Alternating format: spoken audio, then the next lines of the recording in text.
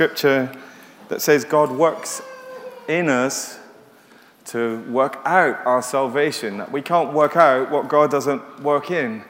And how we need that in working of power, of want to and of able to do what pleases God. That starts with our very faith, with our very salvation, which we reflected from Ephesians chapter 2, that even this, our faith, is a gift from God. It's not by works, so that none of us can boast. It's not by our own efforts, by pulling ourselves up by our bootstraps, by the gift and the grace of God, even the very faith that we have. And so we were thinking about that last week, and this infilling of God's Spirit, this energy of God. Remember that the few of you asked me, what was that word again? It was energeo, which E-N-E-R-G-E-O, the Greek energeo, the energy of God, that he works in us so that we can work it out. And we believe that God will do that and continue to do that in our hearts and lives. I want to read to you the next passage this morning from the book of Philippians, which is what we've been studying these Sunday mornings. And I'm going to read to you from Philippians chapter 2, verse 19 onwards. Philippians chapter 2, verse 19. And this is Paul writing to the church in Philippi. And this is what he says. I hope in the Lord Jesus to send Timothy to you soon, that I also may be cheered when I receive news about you. I have no one else like him who takes a genuine interest in your welfare. For everyone looks out for his own interests, not those of Jesus Christ. But you know that Timothy has proved himself, because as a son with his father, he has served with me in the work of the gospel. I hope, therefore, to send him as soon as I see how things go with me. And I am confident in the Lord that I myself will come soon. But I think it's necessary to send back to you Epaphroditus, my brother, fellow worker, and fellow soldier, who is also your messenger, whom you sent to take care of my needs. For he longs for all of you and is distressed because you heard he was ill. Indeed, he was ill and he almost died, but God had mercy on him, and not on him only, but also on me, to spare me sorrow upon sorrow. Therefore, I am all the more eager to send him, so that when you see him again, you may be glad, and I may have less anxiety.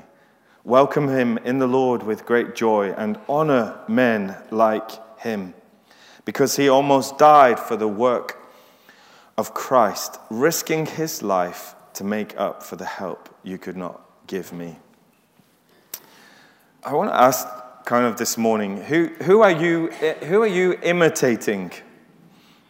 We all imitate certain people or certain things. Advertisers spend billions of pounds every year trying to make us imitate other people. They tell us that if we wear a certain kind of aftershave or perfume, or if we eat a certain yogurt, or if we wear certain clothes, we will be like this person, this image that they are presenting to us. And you see imitation everywhere that you look. And that's why the advertising industry is worth the billions of pounds that it is. Who am I copying and what am I copying? Because all of us are copying or imitating something or someone. And what Paul is going to say to us in this passage is he's going to hold up two leaders. He's going to hold up Timothy and he's going to hold up Epaphroditus. And he's going to say, I want you to imitate men like this. I want you to honor men like this. I want you to look at their lives and their witness and their testimony, and I want you to be like them. I want you to hold them in high esteem. And we see also in this passage that we're looking at today the absolute value of friendship. Paul is in prison, of course, in Rome. He's in chains. And he names here two companions who are very dear to him, who have helped him in many great ways. Timothy, his son in the faith, and Epaphroditus, the man that had been sent by the Philippian church to help Paul and to minister to him and to give him some financial assistance as well. These are two men that are very dear to Paul's heart, and their friendship is really, really valuable to him. The value of friendship in faith is not to be underestimated. I remember Nicky Gumbel standing up at the Royal Albert Hall at one of their leadership conferences and outlining how friendship had been absolutely fundamental to his ministry and his faith. And he told us through various scriptural truths of the place of friendship in Scripture, the place of a covenant relationship with other people, of deep friendship. And he told us at a personal level of how through 30 plus years of ministry and challenge and leading the Alpha Course and leading a worldwide movement, and how friendship had sustained him in ministry, how having good friends around him had been so important in this life of faith. And I think that is so true and so right. And whenever we read Paul's letters, he names people. He has friends. He's got Luke, of course, who he calls his companion in the Lord. He's got Silas. He's got Barnabas, the great encouragement that is Barnabas, and who has traveled with him. He's had Silas. And here he mentions Timothy and Epaphroditus. And there are many others. Paul names names. He walks with people. He expresses his faith through friendship. And we can see three things in this passage this morning I just want to draw out. First of all, what's actually happening, and just the fact that Paul is expressing his intent to send two men to Philippi. He is in Rome, which is 800 miles from Philippi, which is in modern-day Greece. And he's expressing in this passage his desire to the Philippian believers as he sends this letter. He's expressing his desire to send Timothy and to send Epaphroditus. Verse 19, I hope to send you Timothy as my emissary, as my representative. If I can't come myself personally, and I hope I can come, Paul says, but if I can't, I'm going to send Timothy, my son in the faith. And then he says in verse 25, he says, I think it's necessary for me to send Epaphroditus back to you as well. So here are the two men that Paul is going to send to the Philippian believers and ask to make this journey. Epaphroditus, of course, comes from Philippi. That's his home church, and Paul wants to send him back. So the first thing is that we're reading in this passage, what's actually happening is that Paul is intending to send these two men on his behalf. The second thing that we see about what Paul says about them is that he very much endorses Timothy and Epaphroditus as role models, as people that deserve honor. In verse 20 of chapter 2 of Philippians, Paul says about Timothy, I have no one else like him. And the Greek there is, I have no one who is like-souled, who is of a like soul as Timothy. Timothy is my soulmate. Timothy is someone who has been on various missionary journeys with me. Timothy is someone I picked up in Lystra and Derbe, where Paul first met him. Timothy was well thought of in Acts chapter 16. We say that he was well spoken of by the people in Lystra and in Derbe and in Lystra and Iconium. And he's well thought of. And Paul says of Timothy, I have nobody like him who is a soulmate to me. And then about Epaphroditus, if he's honoring these men, in verse 29, Paul says of Epaphroditus, welcome him when I send him to you, and honor men like him. There's two phrases there, the same phrase, like him. I have nobody like him. Honor men like him. And Paul holds up these two men as people worthy of honor, people worthy of emulation, people worthy of imitation, of mimicry. A great deal is picked up in our lives by mimicry and imitation. It's amazing, isn't it, watching children pick up things from their parents. And it's a lesson that we learn very quickly, that our children imitate us. sometimes to our detriment in public if they come out with something we've said at home or do something that we do and we see ourselves acted out in our children's behavior. Or the mimicry of a child in picking up an accent or language is amazing. They're like sponges that just take in a language. And accents as well. Australian children pick up an Australian accent from their parents, which is amazing. And then Scottish children pick up a Scottish accent, and so on. Just this sense of mimicry and imitation. And also sometimes we mimic things or we imitate things, and we don't quite know why we're doing it. I don't know if it's a true story. It's probably a legendary story of a woman who was putting a chicken in the oven, and she chopped both legs, both wings off, and put them in with the chicken and slid the chicken in the oven. And her husband said to her, why do you always chop off the sides of the chicken? She said, I don't know, my mum always did that. I thought it caused the chicken to taste better. So she rang her mum and said, Mum, why did you always chop off the wings and the sides of the chicken when you cooked it? And she said, I don't know, my mum always did that. I just copied her. I thought it made the chicken taste better. So daughter rings grandma and says, why did you always chop off the sides of the chicken? She said, it's because I had a really small oven and it would never fit in properly. So I chopped it off and shoved it in. And sometimes we copy things from people and we don't even know why we're copying it. There was a phase in the 1990s, I don't know if some of you remember it, but there was a way of praying with people. And it was I call it the holy hover. And you would pray for someone. You wouldn't put your hand on them. You would just kind of hover above their head. It was like a holy hover. It was very spiritual. And if someone prayed for you with this kind of prayer, it was powerful.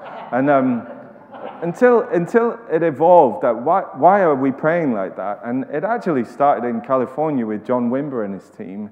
And they noticed that as they were praying for the sick on a sunny Californian Sunday evening, they were soaked through with sweat. And as they had their hand on somebody, it was getting claggy, it was getting sweaty, it was getting... So they just lifted their hands off a little bit just to make sure that it didn't have this horrible, uncomfortable, sweaty feeling of someone with their sweaty hands. And this was imitated all around the world, this kind of holy hover. That's where it started, and that's why it started. And we don't particularly need it in cool Plymouth rather than California. But sometimes we mimic, and we imitate all the time. And sometimes that's a good thing as well. Don Carson, who's a pastor and a theologian, tells of the time that he was at university and he was studying maths and science. And but he was also sharing his faith with other students. And he started a Bible study. He started an evangelistic Bible study for his fellow students. And he didn't know very much about the Bible, but he just wanted to share his faith. And he said there was me and my friend. We didn't know that much, but we knew a little bit more than they did. And so we wanted to tell them about Jesus. He said we hoped that maybe 2 people would come. But very quickly, this Bible study grew and grew. And suddenly there were 16, there were 20, there were 25 students turning up. And he said, we didn't know. People were asking us all kinds of questions about the Christian faith, and we didn't know the answers. And so he said there was another student on campus called Dave Ward. And Dave Ward, he knew everything. He seemed to know all the answers. But and so they would take people, these students, and they would take them to Dave. And Dave would answer their questions. And one time, Don Carson said, I took 2 of these students to Dave, and who had all these questions. And Dave was very busy, and he was an undergraduate, was taking exams. And he said, embarrassingly, he turned to this first student, and he said, what is it? What do you want? Why are you here? And this student had a few questions, and he said, I don't really have time to get into that. I can point you towards books, and I can explain the Christian faith, but if you're not really serious about knowing God, I don't really have time, but I can point you in the right direction. And he turned to the second guy and said, what is it that you want? And he said, I'm interested in this Christian faith. And he said, Dave said to him, come and live with me for a month. He said, if you think that your life is no different to mine, come and live with me for a month. Watch what I do. Watch the way I live. Watch the way I act. And come and imitate me. And this had a profound impact on this young student. I remember when I was at university, I went to Nottingham University, and I remember the Navigators movement, a student movement of people that were discipling other students. And they did the same thing. They opened up their homes, and they had students live with them, and they shared their faith with them, and their life, and their table. And they said, in essence, if you're going to follow Jesus, follow me as I follow Jesus. Imitate me. And there was that sense of imitation. And there is an advert that I saw a while back, and it had the catchline, innovate, don't imitate. Innovate, don't imitate. But Paul is saying here, imitate. Imitate these men. They've got something that you need to have in your life. And we find this kind of thread throughout the Bible where Paul says in 1 Corinthians 11, verse 1, he says, follow my example as I followed the example of Christ. Imitate me, Paul says, as I imitate Christ. And the writer to the Hebrews says something similar. He says in Hebrews 6, verse 12, imitate those who through faith and patience inherit the promises. Find people and imitate them who, through faith and patience, inherit the promises of God. The Apostle Peter writes to his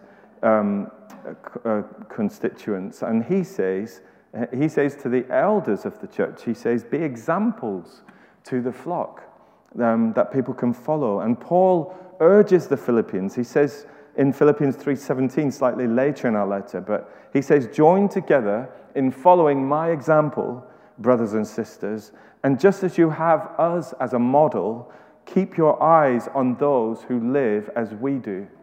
So Paul is saying in a very practical way, is imitate me and imitate those who live like us and who have our faith. And Paul encourages the young evangelist Timothy, who he's speaking of here, and he says, as he writes to Timothy, he says, be an example to the believers in conduct, in love, in spirit, in faith, and in purity. He urges Christians to set a right example. And he praises the Thessalonians who became examples to all in Macedonia and Achaia who believe. So be imitators of me, Paul says. But he's also said in this letter to the Philippians, he's also said, be imitators of Jesus. Remember in Philippians chapter 2, earlier on in verses 3 to 5, don't be selfish, don't try to impress others, he says. Be humble, thinking of others better than yourselves. Don't look out only for your own interests, but take an interest in others too. You must have the same attitude that Jesus Christ has. So Paul is saying to the Philippians, you need to imitate Jesus in not just looking out for yourself, not just looking out for number one. Don't be selfish, don't be proud, but be humble, be other-centric. Be like Jesus was, who didn't count equality with God something to be grasped, but he lowered himself, and he lowered himself even to death on a cross. Be like him. So Paul is constantly telling these believers, and telling us by extension, to imitate Jesus, to imitate Paul, to imitate those like-minded with Paul who are living out their faith. And then he's saying to imitate Timothy and Epaphroditus. Welcome him in the Lord's love and with great joy, and give him the honor that people like him deserve. So the first two things that we've said is, first of all, we see the intent of Paul to send Timothy and Epaphroditus back to Philippi, and the importance of friendships. Secondly, we see Paul's admonition to them to imitate people like this and to honor people like this, leaders like this. So we've got to ask ourselves, what are these men like? What is it about them that is worthy of imitation? What is it that we could imitate? And sometimes when you're listening to messages like this, because this is really about developing friendships and relationships with people like this, is that we could think of ourselves, I'd like to find someone like that. I'd like to find a Barnabas. I'd like to find an Epaphroditus or a Timothy in the faith, somebody that could mentor me, somebody that could speak into my life, somebody that I could imitate as well. But I also think we've got to listen with an ear to messages like this and think, of ourselves. I want to be that kind of person that others can imitate. I want to be that kind of person that others can look up to in the faith. And I was thinking this morning as well about the extended family of God and the instructions of Scripture that the older women are supposed to instruct the younger women, and the older men are supposed to be examples to the younger men. And I was thinking of my daughter Beth as well. We went and had a chat with someone in the church this week who was just helping her and talking to her and sharing with her. And I was thinking of that phrase, it takes a village to raise a child. You know, as her parent, I can say various things into her life, but there are others that will speak into her life as well in a church context. So I think at two levels, we need to find people like this, but we need to aspire to be people like this as well. And what are these people like? What are these examples that Paul is holding out for us in Timothy and Epaphroditus? Well, first of all, we see that they are compassionate and caring. Epaphroditus and Timothy they are compassionate and caring people. What does he say about Timothy in verse 21? He says, I have no one else like him. Why is no one else like Timothy? He says, because he takes a genuine interest in your welfare, and everybody else only looks out for their own interest. There's nobody like Timothy, Paul says. So many people are looking out for themselves. And this is what Paul is saying in chapter 2, verse 3. Do nothing out of selfish ambition or vain conceit, but in humility consider others better than yourselves. Each of you should look out not only to your own interests, but also to the interests of others. And he says, here's Timothy. He's that guy. He's not somebody who just looks out for himself, but he has a genuine interest in your welfare. And there's nobody quite like Timothy. Timothy genuinely cares for you while others only care about themselves. The Phillips translation says, they're all wrapped up in their own affairs. So here we have the first characteristic of a godly person that's worthy of emulation. A godly person is compassionate. They're caring. They're unselfish. They think about others. They're not just thinking about themselves. And if there's ever a message that we needed to hear today, it is this one. Because everything in our culture tells us that we need to look after number one and to be self-centered. Everything in our culture teaches us to care about ourselves. No ad is telling you to be unselfish. All the music, all the movies, the TV shows, the novels, the magazines, the video games, they're all about you, the consumer. It's not about you looking out for others. It's rare to find an unselfish person, someone who is genuinely interested in the welfare of others. And Paul says, I have no one like him, no one like Timothy, he's so other-focused. He's taking care of my needs, and he's taking care of others' needs, and he's genuinely interested in you and how you're getting on. So if I can't come myself, then Timothy is a great representative, because he is one of the most caring, compassionate people that I know. It's rare to find that kind of person, and Paul says, emulate people like that. Be one of those kind of people. When Jenny and I lived in Germany many years ago, one of my jobs, as I've said before, was to pick up visiting speakers. Sometimes we had them over from the States, and we had them come from different places around Europe and to speak at various conferences and at the church, which was quite large at that time. So my job was to drive to the airport and to pick up the speaker and to take them to their hotel and to look after them and to make sure they had what they needed. And I watched these visiting speakers, and I noticed the different attitudes that they had. There was one speaker, and I won't name him, but he was fairly well known at the time, and he was treated like this lord, this guru, and he would insist that the driver had the car running outside the church building so that the moment he finished preaching, he could walk into the car, which was waiting with him. And then he would have his acolytes by his side who would put a coat around his shoulders and almost mop his brow and carry his case for him. And it just was all about him. And then you would hear that people fawning on him all the way back to the hotel. And it was just this so self-centered kind of, it's all about me, it's all about my ministry and the man of God. And it was very unattractive to watch and to see. And then there was another visiting speaker called Dr. Hurston. And Dr. John Hurston helped to start, and to the church that Paul Yonggi Cho started in Seoul, Korea.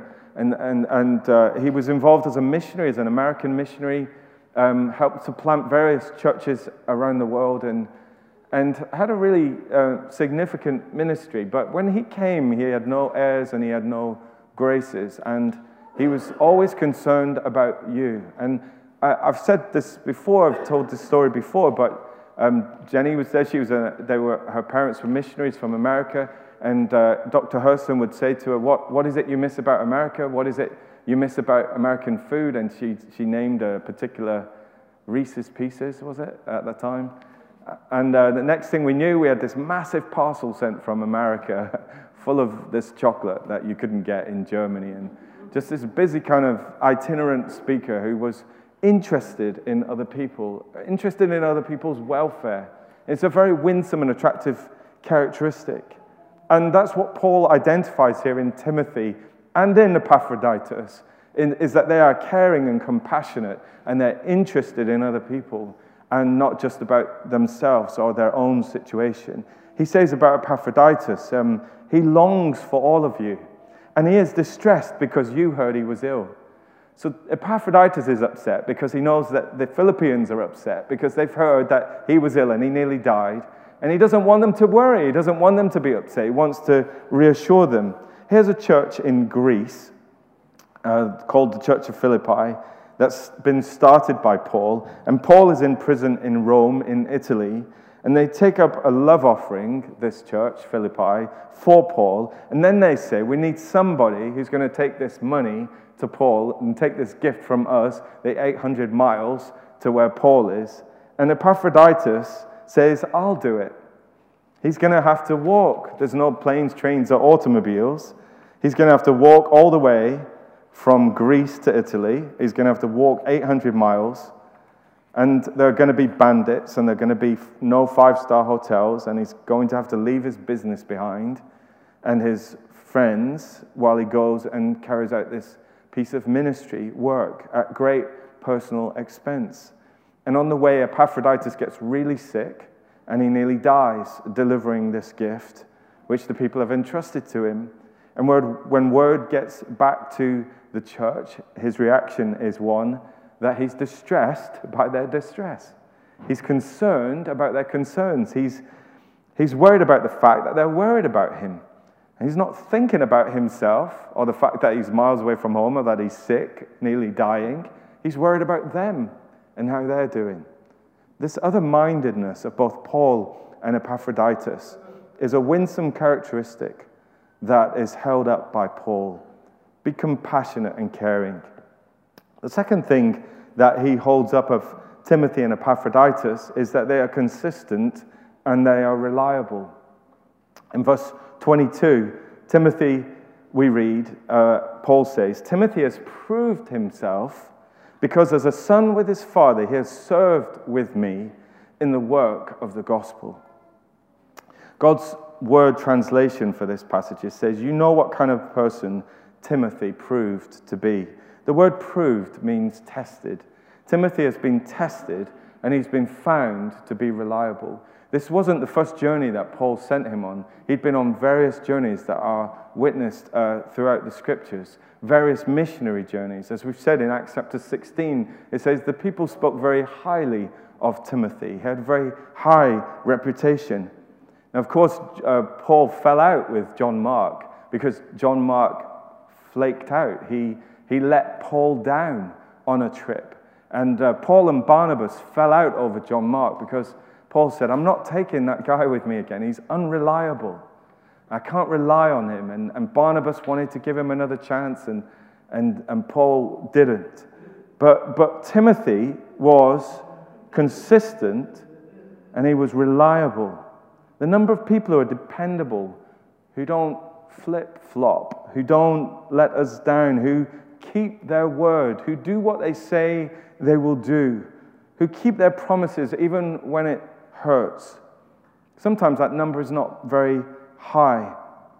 Proverbs 25 verse 19 says, "Putting confidence in an unreliable person in times of trouble is like chewing with a broken tooth or walking on a lame foot."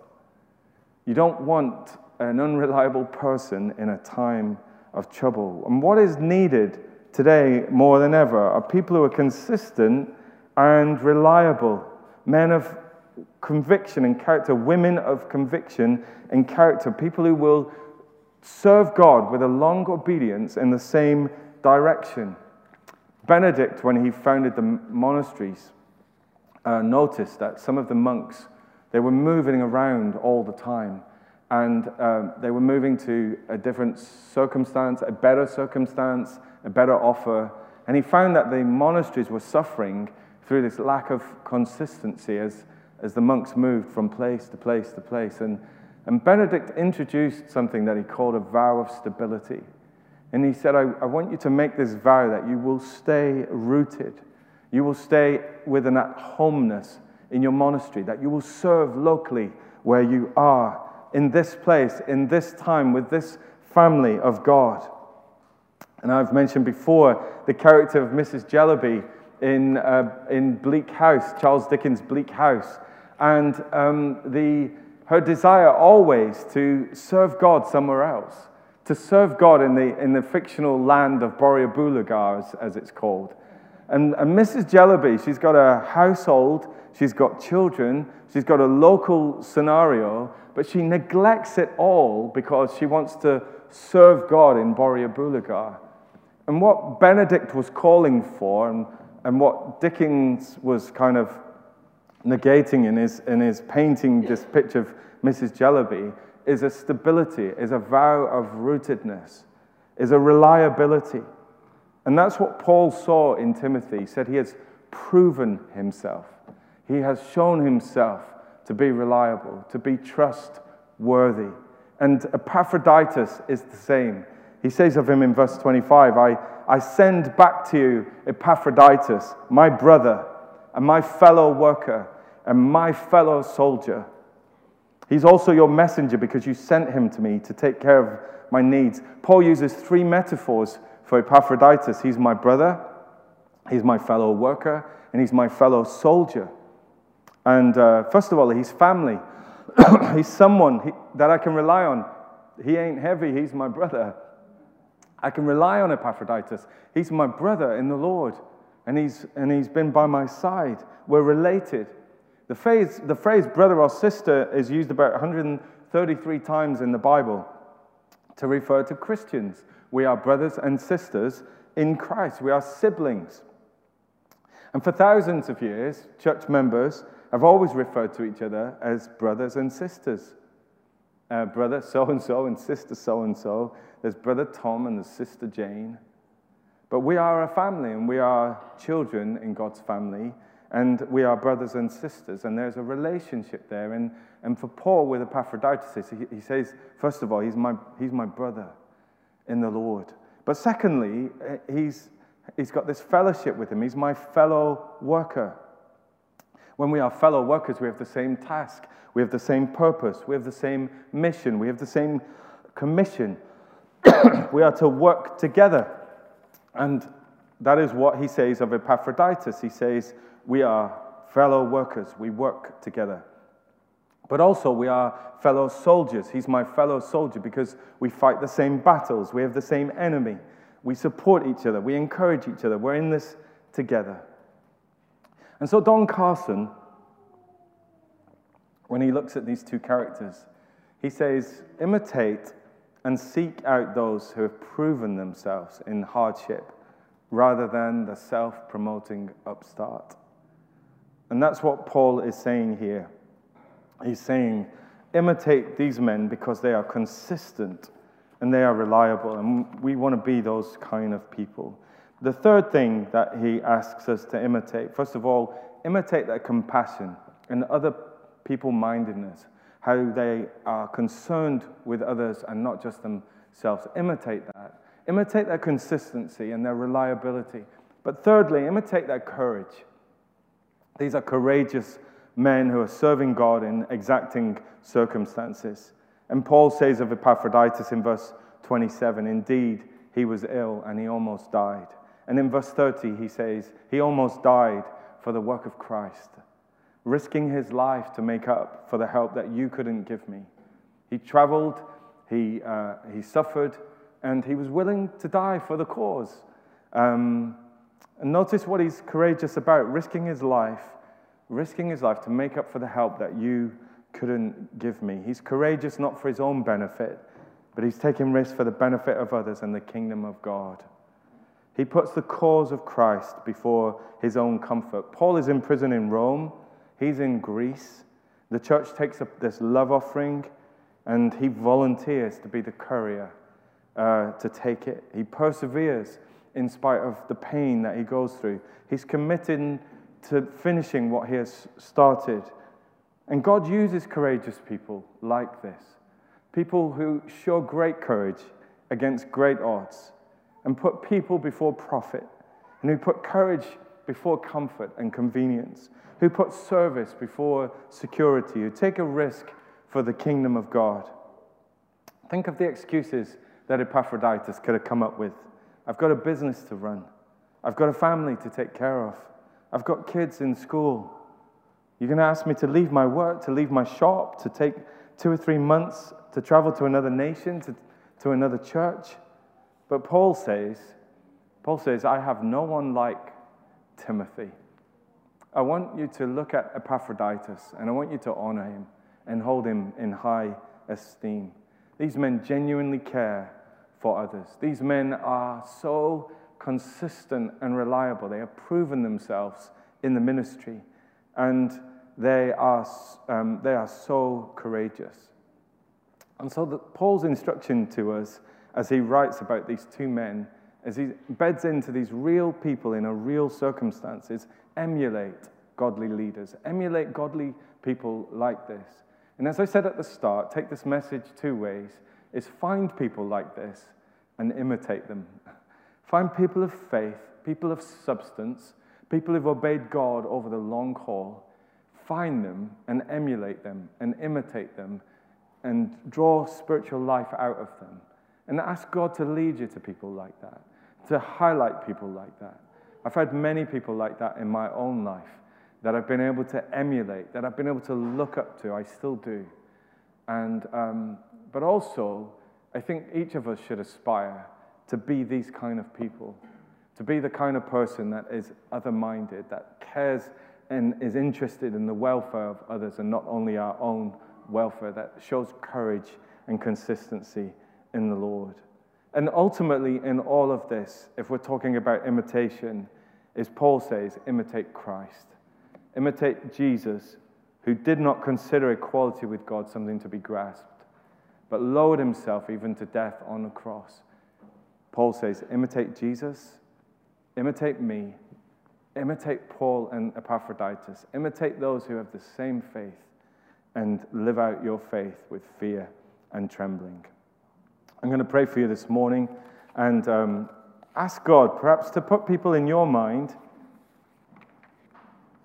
that are these kind of people in your life, or even to bring you into contact with these kind of people, and certainly to make you one of these kind of people. Let's pray.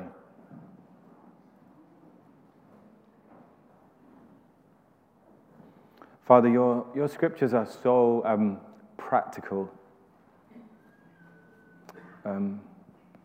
Paul wrote to Timothy, of all people, and said, all scripture is God-breathed. It's got the breath of God in it. And it's useful to us. It helps us. It teaches us. It rebukes us, corrects us, trains us in right living. And as we read a passage like today's passage, just about a Paul, a missionary, imprisoned, speaking specifically of 2 men that he's going to send to a church 800 miles away. God, we can draw out of it Spirit-given truth. And God, we do all imitate people. We all imitate and copy things that we see. And sometimes, Lord, we imitate the wrong things or the wrong people.